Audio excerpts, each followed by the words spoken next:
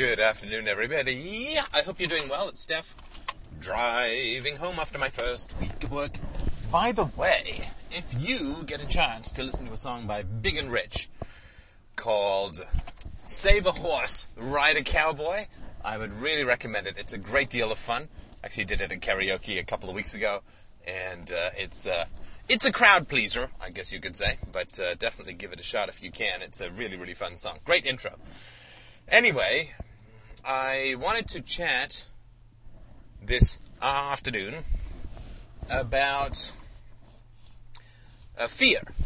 I guess we're going through all the base emotions these days, and one of the ones that comes up, of course, in a pretty fundamental way is the emotion of fear.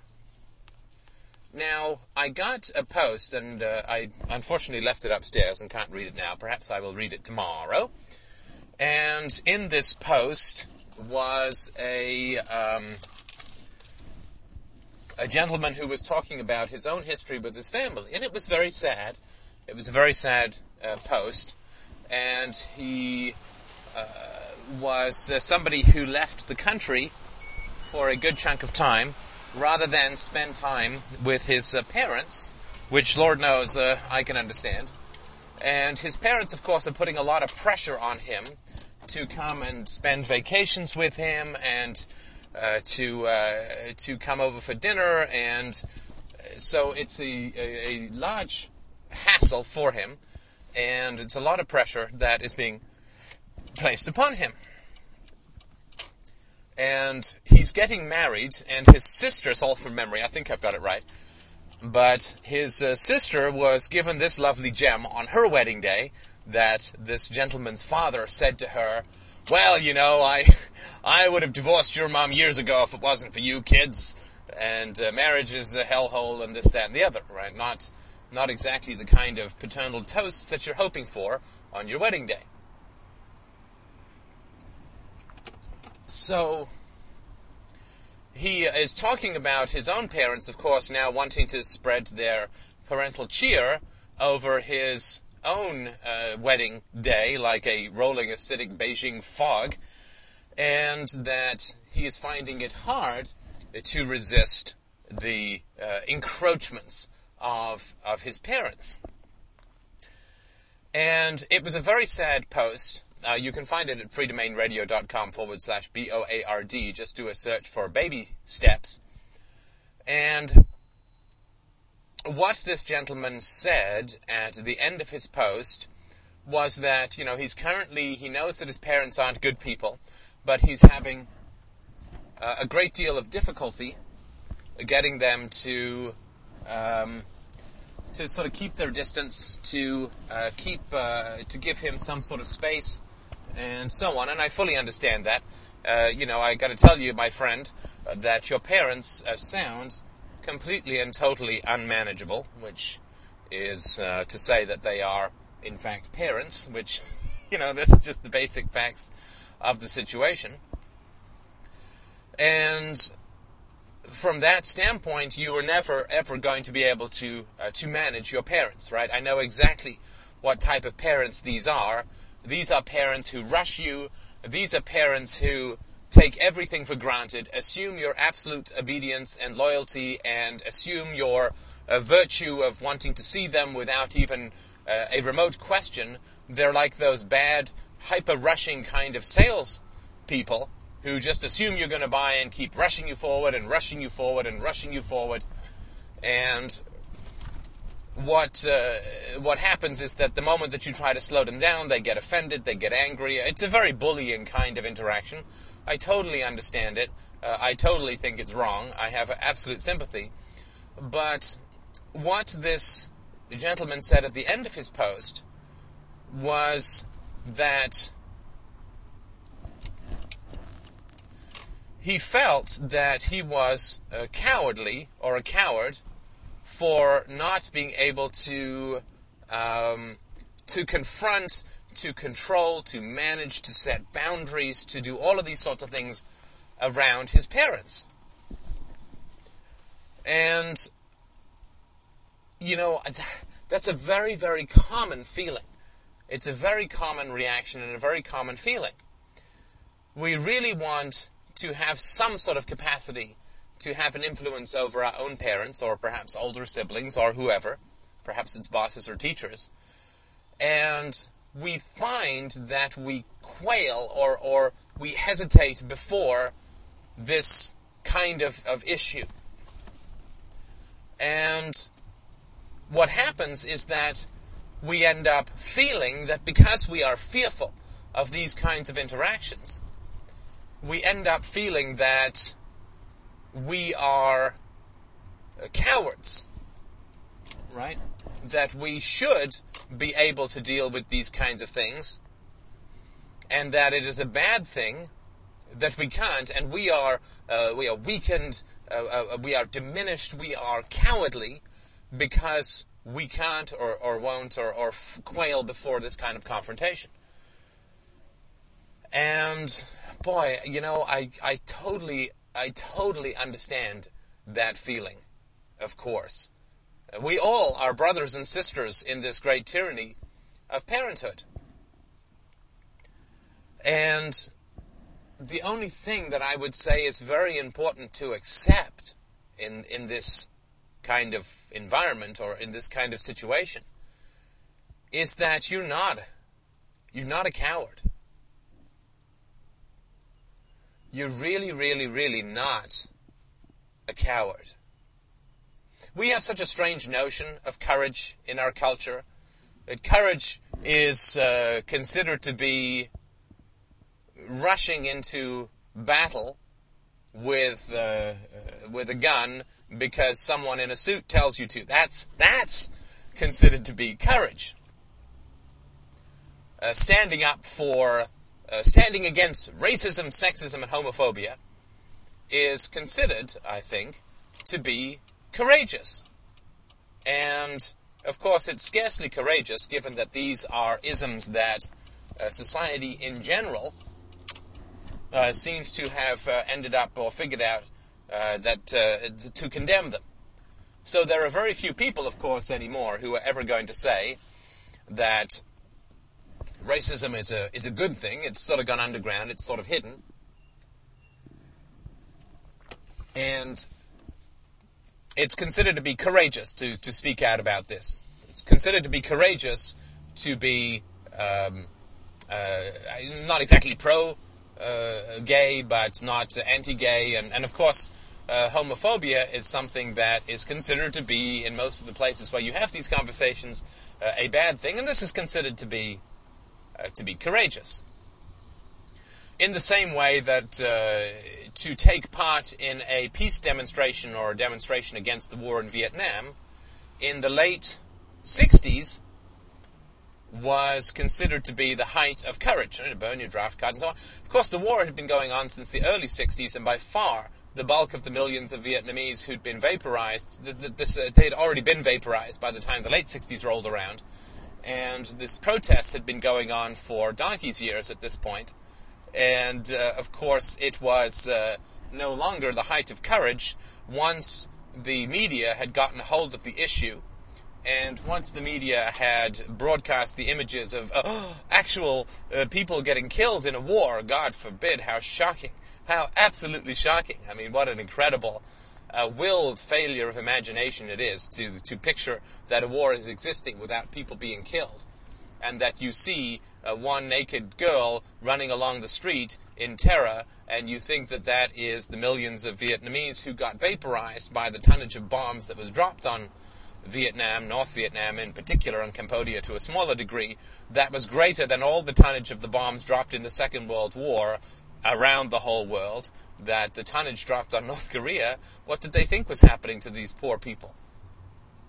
And so in the late 60s, then, of course, it's considered to be the height of courage to stand up for a war that has to stand up against a war that is already wildly unpopular among the elite and among the middle classes and so on, right? After the damage is done, it's going to be considered wildly courageous to stand up against it. After everyone is already on your side, then it is very brave. But of course, the people who in the early to mid-60s were standing up against the Vietnam War were the people getting arrested and thrown in jail and having their careers ruined and so on. those people we don't really see as much. To stand against communism in 1930 was brave. To stand against communism now is sort of pathetic, I would say. So there will come a time, of course, when it will be considered the height of courage to oppose brutal and violent state policies, which is to say, to oppose the state. There will come a time where that will be considered the height of courage, and that will be after those of us who have fought the good fight for many years and have been ignored and excluded and derided and mocked will have carved a channel that people can recognize in their mind's eye and step down towards it with the feeling that they are enormous heroes of moral courage, and it will be funny to watch because it's so inevitable. So this idea that we have of courage is really not anything to do with what is real. What is real courage, right? Real courage is to think for yourself in terms of universal principles and to live with the conclusions whether you like them or not. That's real courage. Real courage is to live with principles that are universal and to live by the conclusions whether you like them or not. And there is no thinking in what is called courage these days, right? And so cops are called courageous, and firefighters are called courageous, and soldiers, of course, are called courageous, and that's of course because we're frightened of them, right? Because they're violent, right? So we're frightened of them, and so we call them courageous, and they obey orders, and we consider that unthinking obedience to state power is something that we could legitimately and conceivably call courageous, right? That's what's meant by a joke, right? So slavish obedience to state demands and state power is what the government, of course, would love nothing more than for you to believe that is the sine qua non, the very height of courage, right? To simply slavishly obey the state and call it virtue. That, my friends, is what they would love for you to believe is courageous. And this kind of conformity to the generally accepted conception of virtue, this conformity to the socially inherited or culturally inherited conception of virtue and integrity is not courage. That is cowardice. That is complete and total cowardice. To simply let other people define virtue for you and to slavishly replicate it in your own mind and heart, this is not virtue. That is a pretty sad substitute for courage and virtue. It's not thinking for yourself. It's not advancing the species. It's simply inhabiting somebody else's fantasy of what virtue is and repeating it. You're like a broken record. You're like a photocopier. You're like a plastic mold stamping out the same virtues over and over again based on what benefits others, what benefits those who rule, and what decimates and destroys those who pay for the rulers, right? Who are exploited for the sake of the rulers. So when this gentleman who is having the elemental, the tectonic courage to examine his own family,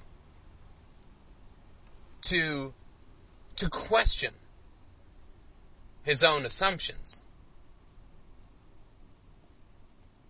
to drill into all of the cultural absolutes that people attempt to sort of encase our minds in like a gelatin mold, to turn us out over and over again into the same gooey, exploited, destructive paste that most human souls turn into under this kind of pressure.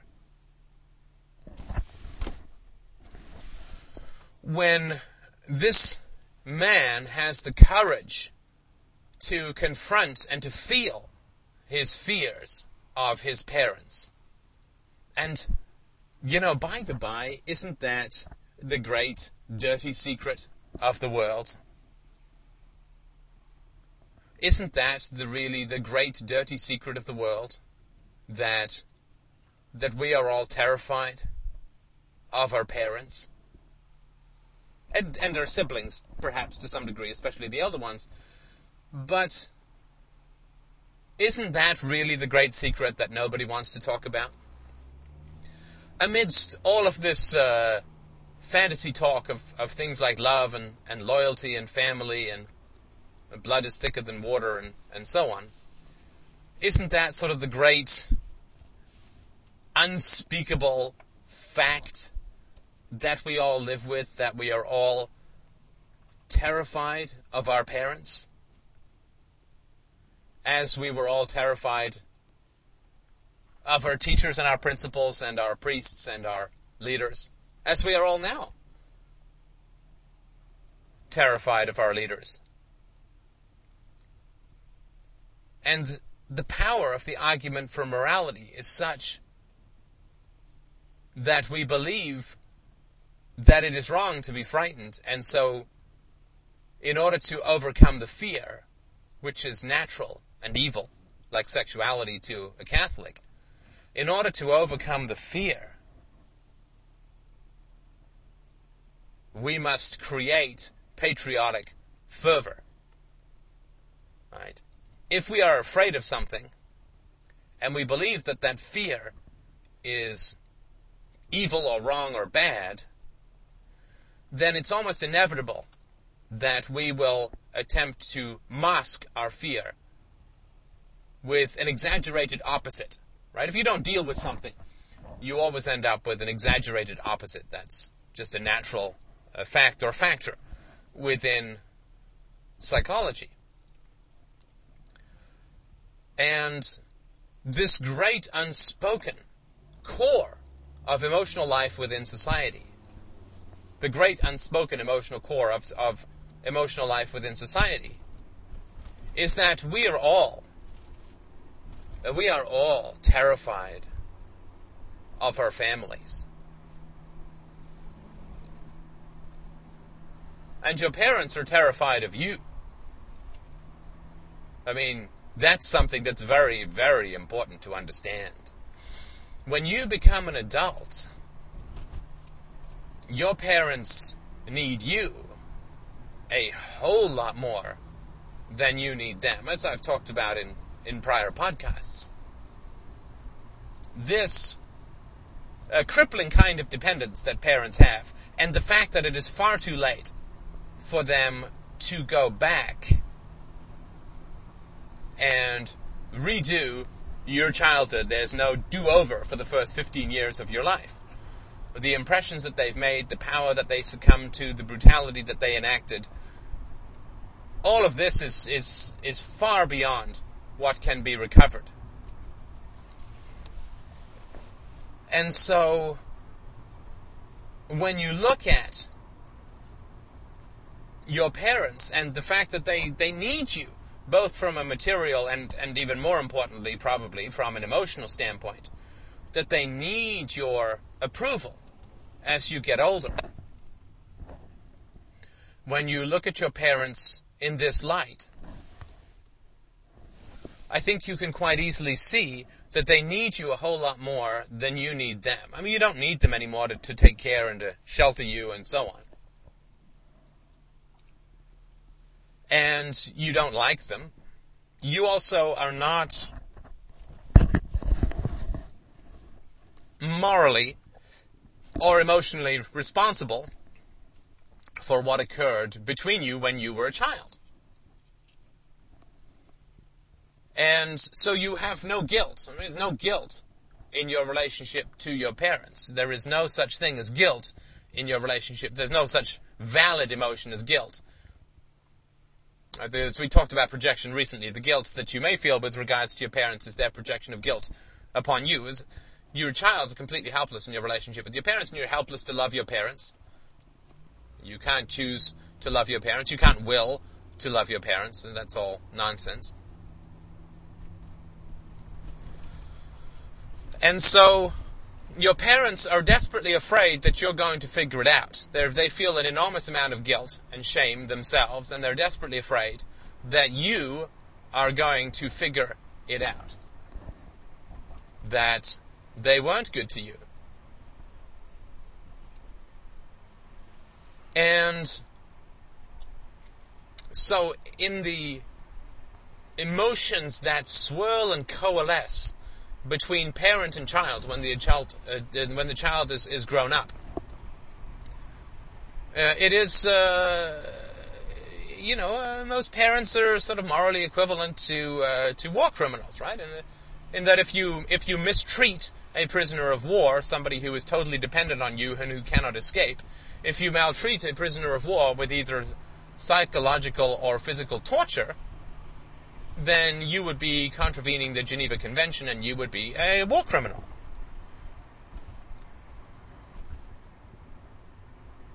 And if the same thing applies to parents, which of course it does, insofar as parents have more power over children than camp guards have over war criminals, that camp guards have over prisoners of war, it is perfectly clear that parents who mistreat their children who cannot escape and who cannot fight back and who are completely and totally dependent upon the parents, that the parents who mistreat the children in this sort of environment, that these parents fall into the moral category of war criminals, and I would say worse than.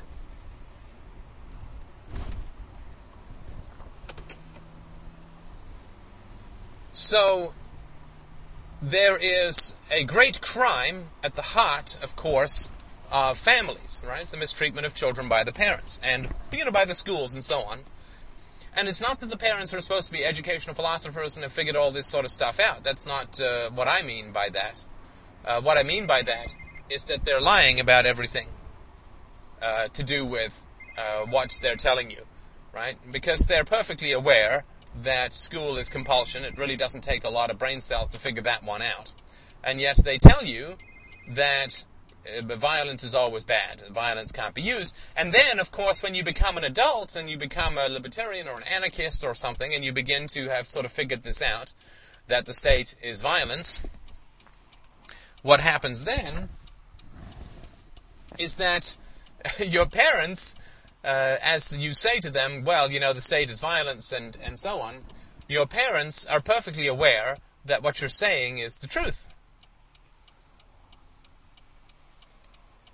And they won't admit it. Right? This means that they knew all along. Everybody knows everything all along. There's no knowledge, other than, technical knowledge and so on. It's not like we know Java before we know Java. But knowledge about ethics and knowledge about the truth, metaphysical, epistemological, ethical knowledge, and knowledge about politics too, it's just a matter of introspection. It's not a matter of political science studying. That's not the case at all. Everybody knows everything about the state. There's no doubt, there's no question about it. Something libertarians forget quite a bit, I think. Everybody knows everything about the state. And the only reason that people get confused about the state is because they want to be. Because it will cost them something to realize that they have lied to themselves. Right? If you walk up to someone and say, did you know that a new planet has been discovered beyond the orbit of Neptune, but before the ex-planet of Pluto? They'll be like, wow, that's really interesting. Tell me more. Right? That's a piece of knowledge that people do not have any emotional investment into. And it doesn't cost them anything to change their mind. But if you go to the 9-Planet Deity Society, who gain millions of dollars of donations based on a religion that there are only 9 planets, and you go up and you say, do you know that they've discovered another planet between Neptune and the ex-planet of Pluto? They're going to say, no, it's false. It's only an asteroid, or it doesn't exist, or Well, it's still only 9 planets because Pluto is an X-planet, and that's blah, blah, blah, blah, blah. This is actually confirmation of our original thesis that we know there's a God because there are 9 planets, blah, blah, blah. This twisting of reality to suit gain is innate to human nature in the absence of philosophy, right? Just as superstition is innate to human nature in the absence of science. To understand how the world works, and in the absence of science, you just make up crap to tell yourself you've got an answer.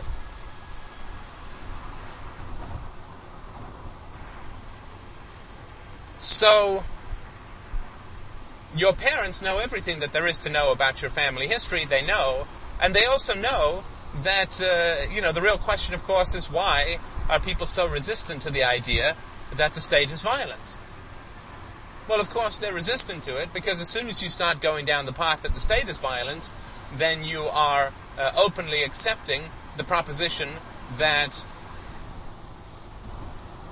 human authority covers up its corruption and evil in order to exploit those it rules. Good heavens! I wonder if that could have anything to do with most families, with almost all parents. It's unthinkable.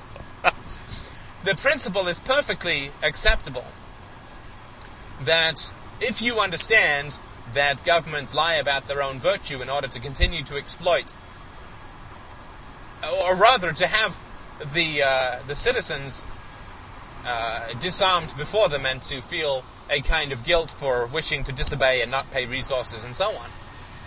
If those in authority lie about virtue in order to control those they rule, and to have those they rule control themselves, right? If you can teach your slave that it's moral for him to be a slave, you get to save a lot of money on fencing him in and electronic ankle bracelets and so on.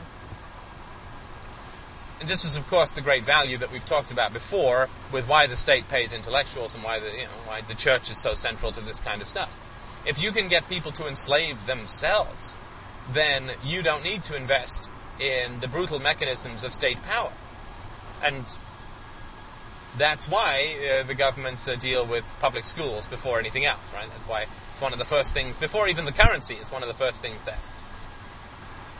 All right, and that's why when the state gets public schools, it gets everything else over time, because what's going to happen is how many parents are then going to say, you know what, the state is violence and public schools is based on coercion, and so I guess I was pretty corrupt in putting my kids there. Well, that can't be right. I need my kids to support me as I get older, and I need them to justify what I did as a parent and to pretend that they love me.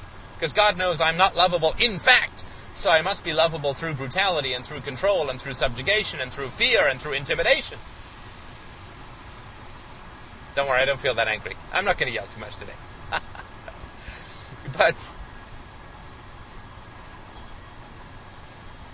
parents know intuitively and at their very core that if they accept that the state is violence and that the state is corrupt and that the state lies about its own virtue in order to get people to enslave themselves and feed the power and the pomposity of the state, if you get that, you get your parents.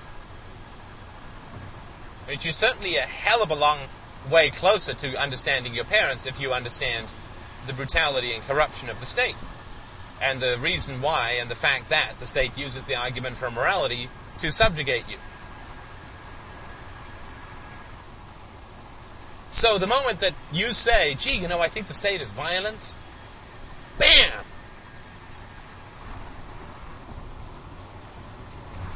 Your parents make that connection. Everybody knows everything. There's no doubt here. And if you doubt that, look at your own dreams. Right? There's a reason that I do the dream analyses here on the show, because you're making all these connections every single night.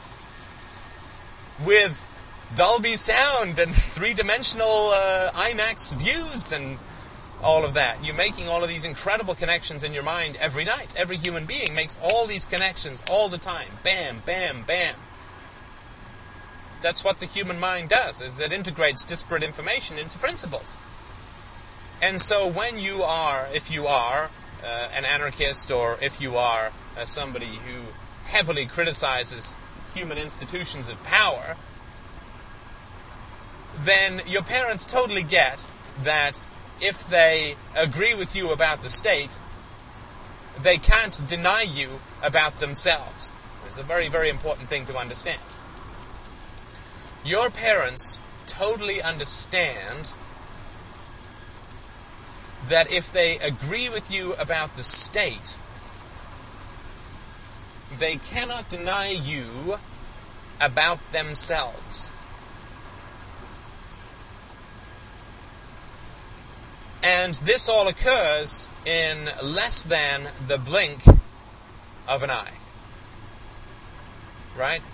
This connection that everybody gets in their gut occurs in less than the blink of an eye. This is how amazing the human brain is. The reason that your parents simply assume your virtue and your loyalty, they assume your loyalty, and they assume that you believe that they are virtuous and you owe them everything. The reason they assume that and act in a bulldozing kind of manner as if that were true is because they know that it's not.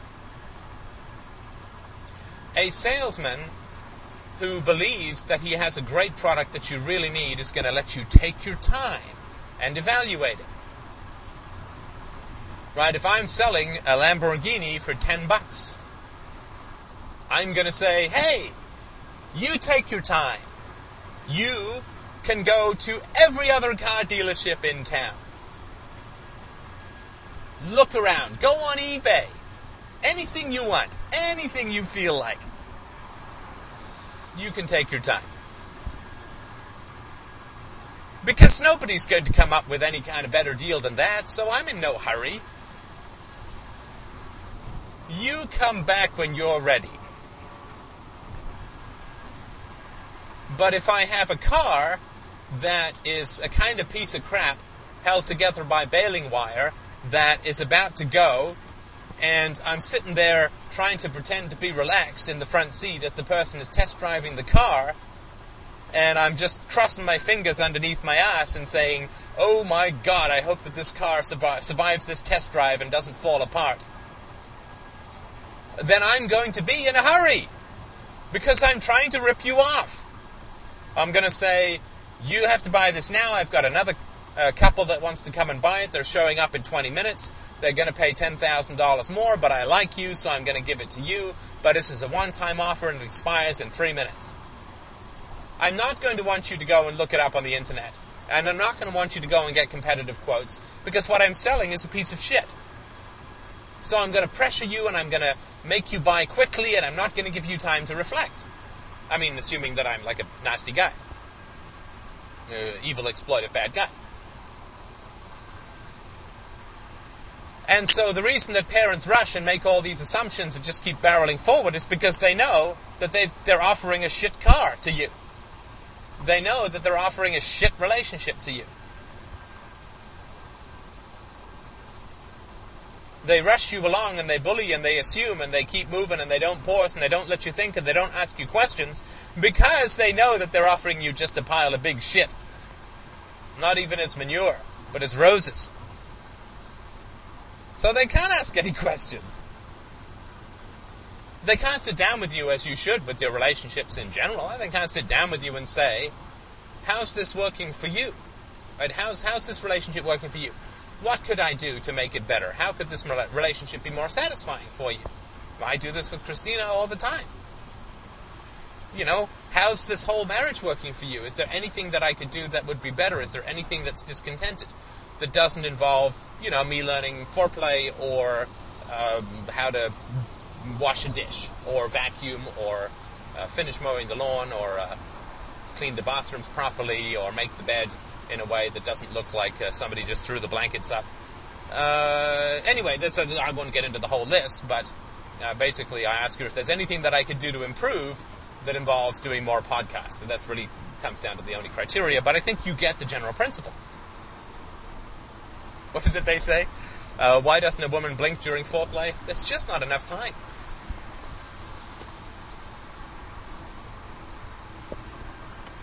But Parents know completely and totally what this is all about. They know that they exploited you. They know that they bullied you. They know that they treated you wrongly. They know that they're complete hypocrites. They know that should you ever figure out the nature of state power, that you will then necessarily, of a next step, figure out their power, and that the entire justification for what they have done hangs by a thread. The entire self-justification for their lives, right? They've spent 20 or 30 or 40 years being your parents and have devoted an enormous amount of false self-bullshit into being good parents and loving parents and all this kind of nonsense.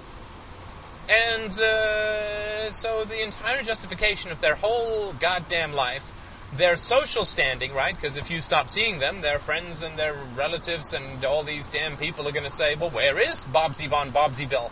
How come we don't see him anymore? Well, he's busy. Like, that might work for a while, but it's the social humiliation, the self-humiliation, the self-recrimination, the rage, the whatever, all of the bad shit that you could imagine that is going to go on for your parents the moment you start questioning anything of substance. All of that is perfectly cooking in their brains and is waiting like a viper to strike at any hand that reaches down that rabbit hole. Let's just pretend that the viper's eaten the rabbit, but it's still hungry and wants to eat your hand. Anyway, you can play with that metaphor on your own and see if you can make it behave. And the reason that I'm saying all of this is that this fine, courageous gentleman is having the courage to examine the terror structure that is his family, the vile, gruesome, dominating, interference, corrupt-prone idiots who are his parents. He is having the moral courage, as I said, the tectonic courage. It does move continents, this kind of courage. He is taking the courage to understand his family. He is taking Socrates' dictum, which he quotes in the Post, that the unexamined life is not worth living. Which is not true, by the way. We can talk about this more another time. The unexamined life is perfectly worth living if nobody else examines their life. Like, if you're all idiots who have no capacity to introspect or philosophize, then the unexamined life is perfectly worth living. The unexamined life only becomes not worth living if other people actually examine their lives.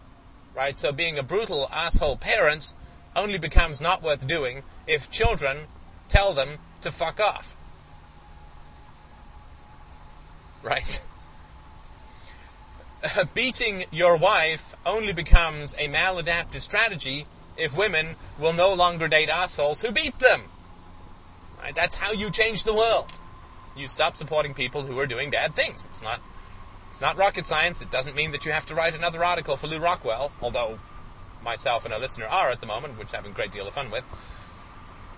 But you want to... being evil is a perfectly adaptive and positive strategy as long as other people aren't good.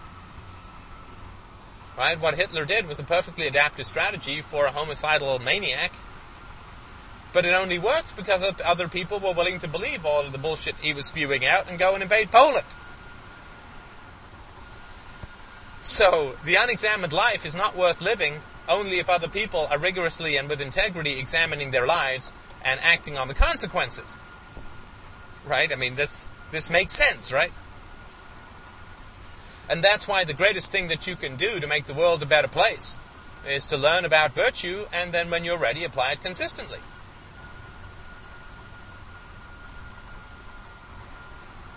But this gentleman's magnificent courage in examining his own fears, in feeling the bullying and imposition of his asshole parents, is doing an incredibly brave thing. This is how the world is saved, people. This is how the species survives. This is how society lives. Is the tentative and terrifying courage of people like this. This is how the species is saved from lies and corruption and evil. That tentative, grasping, groping advancement that feels like you're jumping off a cliff and makes you feel like the weakest and most weebly person in the world, that's how society advances. I mean, when you're the first mammal, you're not the size of a dinosaur. The dinosaurs rule the world, and the mammals are all darting around in between the legs of the dinosaurs, terrified that we're going to get stepped on. It's terrifying to move forward, to move the species forward. It's absolutely terrifying. And it would kind of be weird if it wasn't. Because if it wasn't terrifying, why the hell would the species be where it is right now, which is up to its eyeballs in bullshit illusion? If it wasn't scary, it would make no sense that it needed to be done. I'm meaning for this to be encouraging. I'm sorry to be raising my voice. I don't mean this in any negative way. I am a motivational speaker who berates people who are trying to improve. This is why I do it from a car and not from the Sky Dome. Never mind. I'm just thinking of the word Sky Dome, and if you're watching the video, my head underneath the skylight. Anyway, we don't have to get to that, I'm sure. We've had enough bold jokes for this podcast series. This is magnificent courage that this gentleman is displaying, and the fact that he calls himself a coward is injustice of the first order, and is only the label that his parents are applying to his courage. So I would suggest, and highly, highly recommend, my friend, that you be a whole lot more gentle with yourself than you are being. Gentle and kind and patient. And patient and patient and patient and patient. Because he's feeling like, oh my God, I'm getting married, I have to go and confront my parents, I have no time, I'm terrified, I've got to do this, I've got to do that. And just as somebody else IM'd me at work today, during my lunch, and was saying, with regards to the students that I podcasted on about some suggestions about how, well, I'm getting a performance review, and these kids are out of control, and how do I do it in such a way that I can do it quickly, and so on. It's like, man, relax. I know it's tough. I know you want to fix all these problems right now. Relax. Relax, relax, relax. You have years to turn this around. Most idiots never turn this around in their whole life and instead contribute to the corruption of the world. Take your time. It doesn't have to be this year. It doesn't have to be next year. What you need to do is keep combing over the facts, keep combing over the truth, keep understanding what's going on, understanding reality. And as you do that, your emotions will begin to swing in line. We don't conquer our emotions. If you're afraid, it's for a damn good reason. Right? If you're afraid and you confront your parents too soon, before you're ready to, emotionally ready to, not in your head, not based on some timeline, not based on some deadline, which is only going to weaken your argument and strengthen your parents, if you keep combing over this information, keep listening to the podcast over and over and over. Just keep thinking about integrity, keep thinking about universal, reversible values, keep thinking about hypocrisy, keep feeling your way through your childhood experiences, keep reaching back through the tunnel of abuse to get to your original self, which is still in there. You just keep working on all of this stuff. And as you do this, and over time, your emotions will begin to swing into play, right? You're changing the current, and as you change the current, your emotions are like fish, right? They'll swim. If they're like fish swimming in water, trying to stay in one place. You change the current, the fish will all start to realign. Or it's like you're turning a super tanker. It takes a while to turn it around, as the guy who crashed into Alaska may remember. Exxon Valdez, that was it. But what you need to do is not give yourself a deadline. Philosophy can't be rushed. You can't pull a rose and make it grow faster. If you pull a rose, you will simply uproot it and have to start all over again. This is an organic process. If you want your child to be tall, you feed him well and give him lots of milk and hope for the best. You don't grab him by the head and start pulling.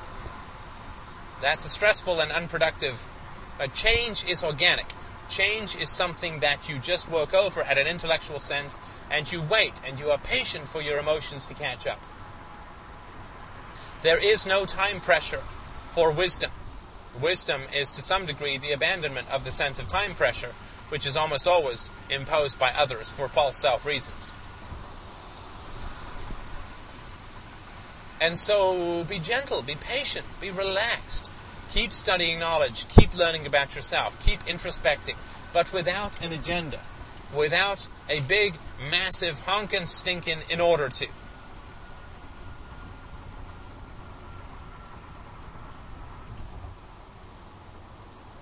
Because that won't get you the kind of freedom that you're looking for. The whole point of freedom is to take it now, not later, not when you have broken with your parents. The whole point of freedom, the whole idea behind freedom, is that you take it now, and you get rid of deadlines, and you get rid of the pressure of others, and you get rid of the pressure on yourself, and the got to buy this, and the have to buy that. The whole point of freedom is to take it now. If I feel like calling my parents, I will call my parents. If I don't feel like calling my parents, I won't call my parents. If not calling my parents causes me too much anxiety, and then I feel like calling my parents to relieve that anxiety, then I call my parents. It's about being in alignment with your emotions. Nature to be commanded must be obeyed. The emotions to be commanded must be obeyed. It's about not imposing rigid and hyper-conscious agendas on your emotional and spiritual growth, but letting yourself grow, right? You water your soul with knowledge and wisdom and logic and passion, and your soul then grows, and give yourself the good grace and the good taste and the good manners to allow yourself to maybe be surprised at how you grow. Right? Don't sort of put a destination out there that you've got to get to. You don't know what you're going to look like after you grow up here. Because you want to grow in order to be able to confront your parents, and in order to be able to deal with this thing at work, and in order to have a better marriage. Never going to work. You do not grow in order to.